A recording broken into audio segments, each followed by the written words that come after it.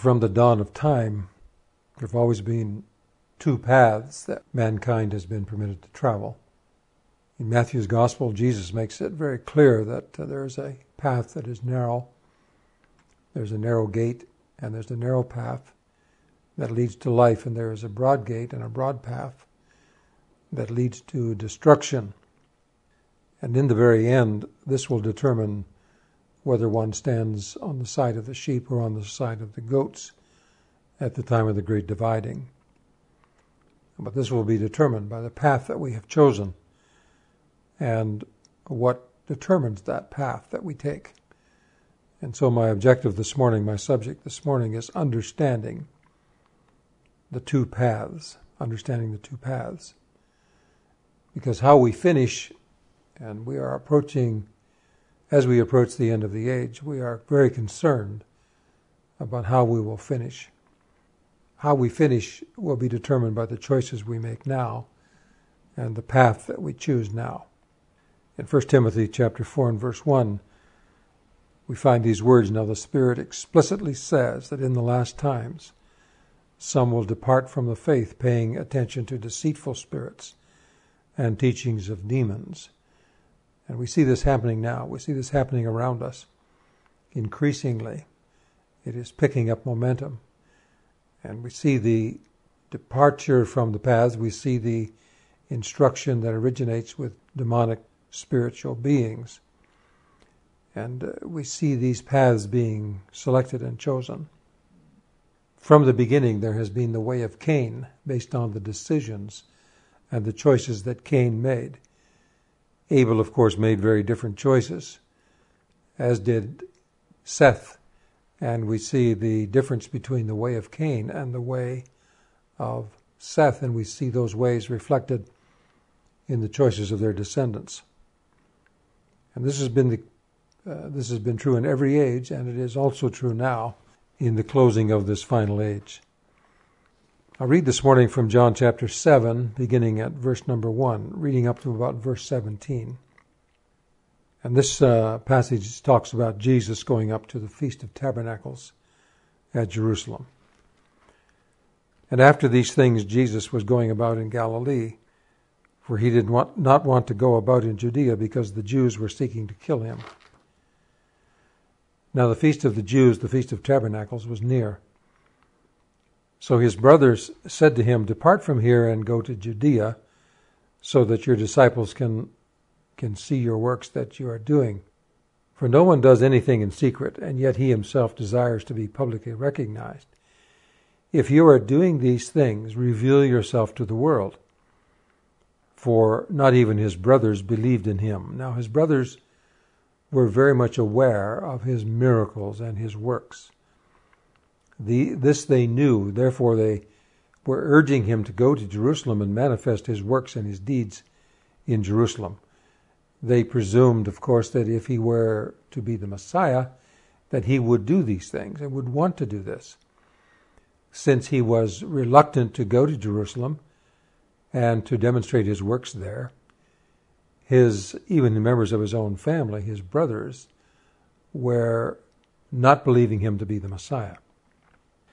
So Jesus said to them, "My time has not yet come, but your time is always ready. The world cannot hate you, but it hates me, because I am testifying about it that its deeds are evil. You go up to the feast. I am not going up to this feast, because my time is not yet completed."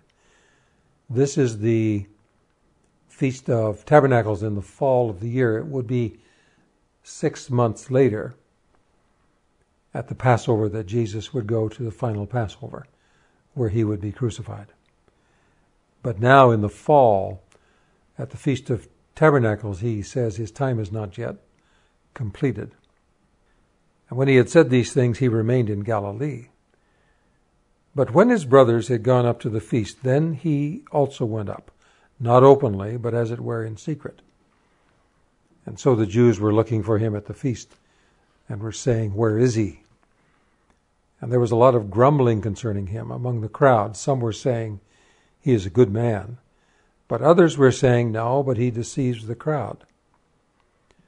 However, no one was speaking openly about him for fear of the Jews.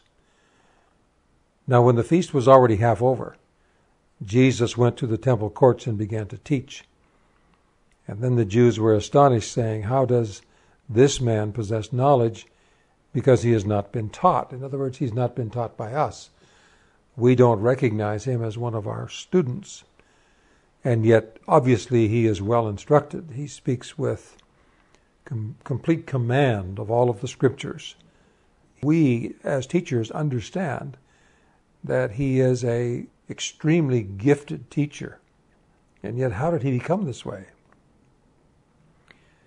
So Jesus answered them and said, "My teaching is not mine, but is from the one who sent me. If anyone wants to do his will, he will know about my teaching, whether it is from God or I am speaking from myself." And it is this verse 17 that will be the cornerstone of our thoughts for the morning. Another reading of this verse 17 is, "If anyone will do his will, he will know about my teaching, whether it is from God or I am speaking from myself." And so we find that the key to knowing the will of God, the key to knowing the truth, what is the truth in any given matter? What is the truth now? As we seek to discern the events of our time, and we are evaluating all the different events that are occurring around us, how do we know how to discern the truth? How do we know where the truth lies in all the many voices that we are hearing? Some of the voices contradict each other. And yet, how do we know those voices that we should reject and those voices that we should receive? And the key, according to the Lord Jesus Christ, is if anyone wants or wills to know the will of God, that person will know. That person will know. And that is a timeless truth. That truth is true now. The key to our enlightenment, if you like, or light that we have to discern and determine the will of God and what is from Him and what is not, is to within ourselves earnestly desire to know His will, and not only to know it, but to do it. Because before we can know it, we must be willing to do it. So the willing to do comes before the knowing. It has been described this way, that sympathy with the will of God is a condition of knowing it. And the word sympathy with the will of God is to be in accord with the will of God, to be in harmony with the will of God, to desire His will above all things. And that is a condition of knowing it. And so the advice then that is offered to us is to examine our hearts. There comes a point in the experience of any teacher where that person needs to evaluate, the teacher needs to evaluate, what is necessary for this teaching or this truth that I am seeking to convey? What is necessary for this to be successful? And no one wants their words to go out and fall to the ground. It is necessary that words be received. And yet what will determine the reception of the word of truth is a desire to do the will of God. And so before then one begins to instruct and teach and to reveal and open up the word of God, then there must be a recommendation given. An urgency must precede that. And the urgency must be to examine our hearts. So it would be like this: examine your heart. Because out of your heart or your spirit will come the issues of life. All the issues of life, as far as you are concerned, will proceed forth from your own heart. Therefore, examine your heart and find out and determine what is there. And so pray out loud. Do this out loud. Pray out loud and say, I have come to do your will, O God. I am here. I am alive in this earth. I have been born for a purpose. I'm here for a purpose. And my purpose here is to do your will, O God. I desire to do your will. I agree with our Lord Jesus, where Jesus said, my food is to do the will of my Father. And we should agree and say the same. We should continue and say, as we pray out loud, I lay aside all that originates with me. Everything that originates from me, everything that is just mine, everything that I, according to my own preferences and dictates of my own personality, those things that I bring, that originate with me, those things that I would like to say because I think that that's the way it is. Everything that originates with me, I must be willing to lay aside. Not just willing, I must lay them aside. And I must say so as I pray out loud before my Heavenly Father. I have come to do your will.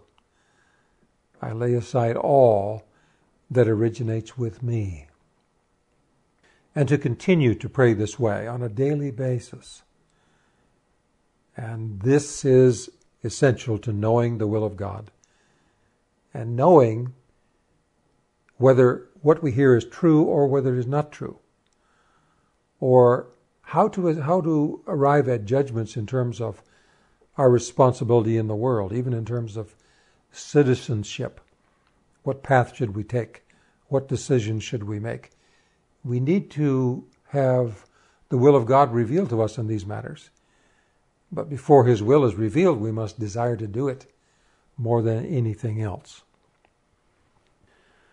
Now, I find this originating from the very beginning, and in Genesis chapter 4, and starting to read at verse 3. And in the course of time, Cain brought an offering from the fruit of the ground to Yahweh. And Abel also brought an offering from the choicest firstlings of his flock. And so Cain brings an offering from that which he has grown, from the fruit of the ground, to Yahweh, to God. On the other hand, Abel brings an offering from the finest of his flock. And what determines the choices of these two men? Cain, of course, being the firstborn. What determined the choices of these two men? Now, it's very clear and obvious that from the very beginning, there had come a revelation of the will of God with regard to sacrifice, and that sacrifice was necessary. And that there was a sacrifice that was pleasing to God, and there was a sacrifice that was not pleasing to God. Now it was the will of Cain to bring a sacrifice that was pleasing to him. He admired the fruit of the ground. He admired the fruit of that which he had planted, the product of his own hands. And he admired that. He brought that which he admired, which he valued, which he thought was beautiful. And he brought that. But he did not hear the will of God. What prevented him from knowing the will of God? Abel knew the will of God. And he knew, by way of revelation, that offering that would please God would be an offering from his flock. There must be the shedding of blood in order for the forgiveness of sins. That apart from the shedding of blood, there would not be any forgiveness of sin. Apart from blood sacrifice, there could be no offering that would be pleasing to God. Cain seemed indifferent to this. Abel was aware of this. Abel was in possession of knowledge and revelation, and Cain was not. And what determines this is the willingness to do the will of God. Continuing to read in verse 4, and Yahweh looked with favor to Abel and to his offering. But to Cain and to his offering he did not look with favor. And Cain became very angry, and his face fell. And Yahweh said to Cain, why are you angry, and why is your face fallen? If you do well, will I not accept you? But if you do not do well, sin is crouching at the door, and its desire is for you, but you must rule over it. And so, from the very beginning, not only was Cain not willing to bring the sacrifice that was pleasing to God, he became angry when he realized that his sacrifice was rejected. And the voice of Jehovah God to him, Yahweh, is, if you do well, in other words, if you're able to receive by way of revelation and know what my will is because you desire my will above all things, and if that's true, then you will come to know what my will is. And so if you do that, I'll accept you. I will accept you. But if you do not do well, then sin is crouching at the door, and its desire is to have you and bring you under its power. But you must rule over it. Obviously, Cain rejected that and did not rule over it, and we know what that led to. Down through the scriptures, we find always the two paths. There are always two paths, and so there is the path that Cain took, there is the path that Abel took, then there would be the path that Seth would take. There is the path of Jacob and the path of Esau. And the divergence of the path of Esau from the path of his brother Jacob, and in many ways as you read about Esau and you read about Jacob, there are things in Esau that you might even admire, and things in Jacob, of course, that you would not admire because he was noted as a deceiver. And yet, when it came to this one issue, then we see that this separated between Jacob and Esau. And the issue was the issue of the birthright. The birthright. And Jacob desired the birthright at all costs and was willing to do whatever needed to be done in order to have the birthright.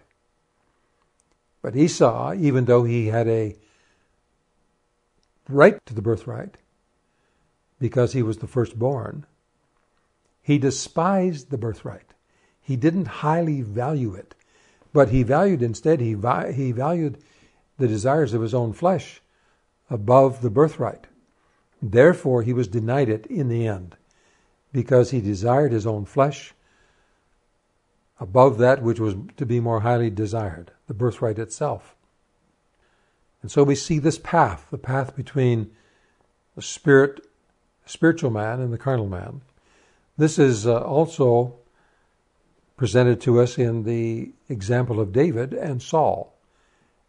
And there are imperfections in both men. And yet when it comes right down to the desire of the will of God being preeminent, then David is a man after God's own heart. And Saul is a man, even after repeated corrections, refuses to be corrected and is finally rejected. And so we find that David is a type of the spiritual man. Saul is a type of the carnal man, or the man of the flesh.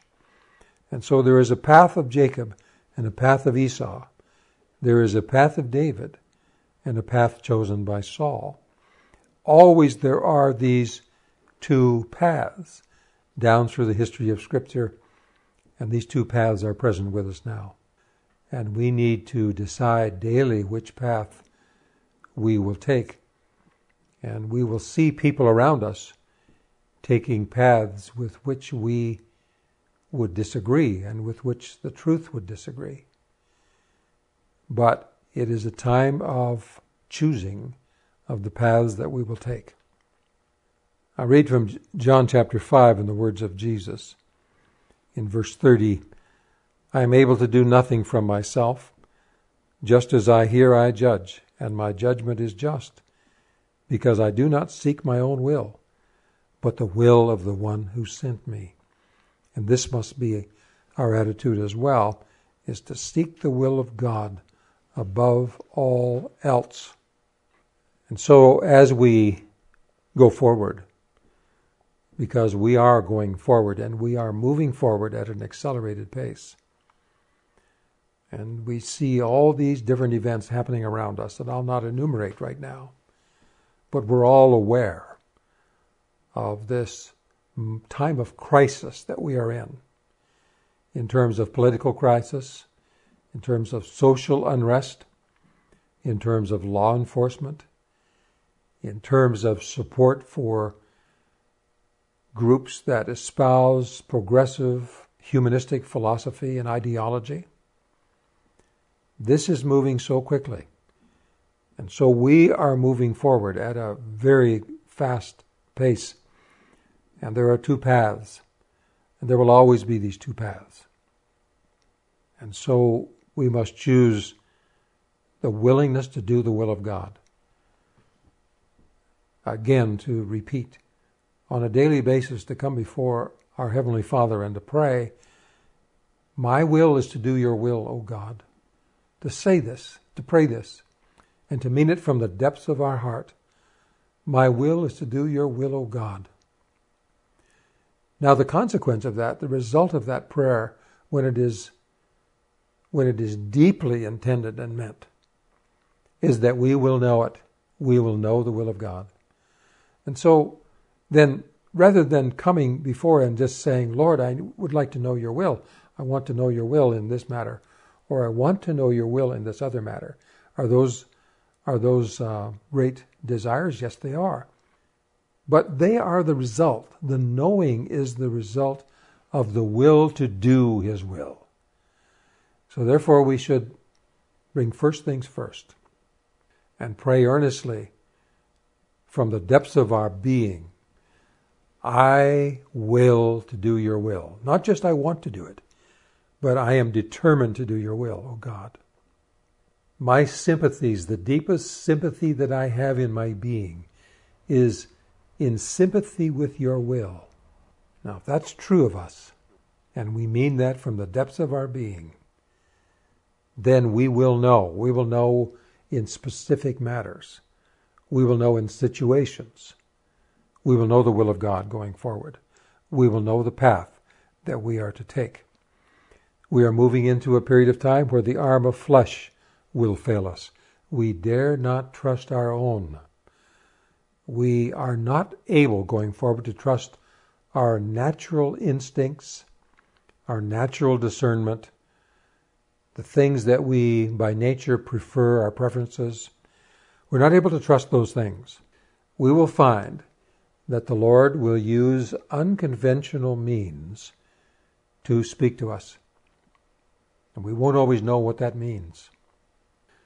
But again, the most important aspect going forward from our point of view is to will to do the will of God. And as we go forward with that, we will go forward with a light. And the light will be the revelation of the knowledge of the will of God. And as we go forth with that, then the darkness, as it increases, will permit greater clarity to us. Because where there is light, that light will illuminate with greater clarity because of the darkness. It will not be hindered by the darkness. And so as we come to a conclusion on these very basic thoughts, simple thoughts, basic thoughts, but essential thoughts for us right now going forward. If we apply this individually, if each of us applies this very, very simple urgency, this very simple urging, then we will know the will of God. And we will know and be able to determine truth from error. And the path that we should take will become so clear to us as we go forward. And as we take that path, then we will receive authority over all those deceptions that are growing around us even now.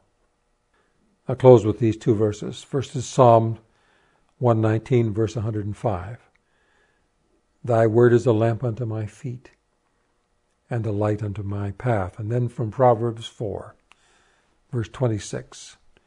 And it says, ponder the path of your feet, and let all your ways be established. I'll read that one more time. Ponder, that is, think about, carefully evaluate the path of your feet. Be very careful the path that your feet are walking on. Be very careful. Ponder it. Think about it. Choose it very carefully. And let all your ways be established.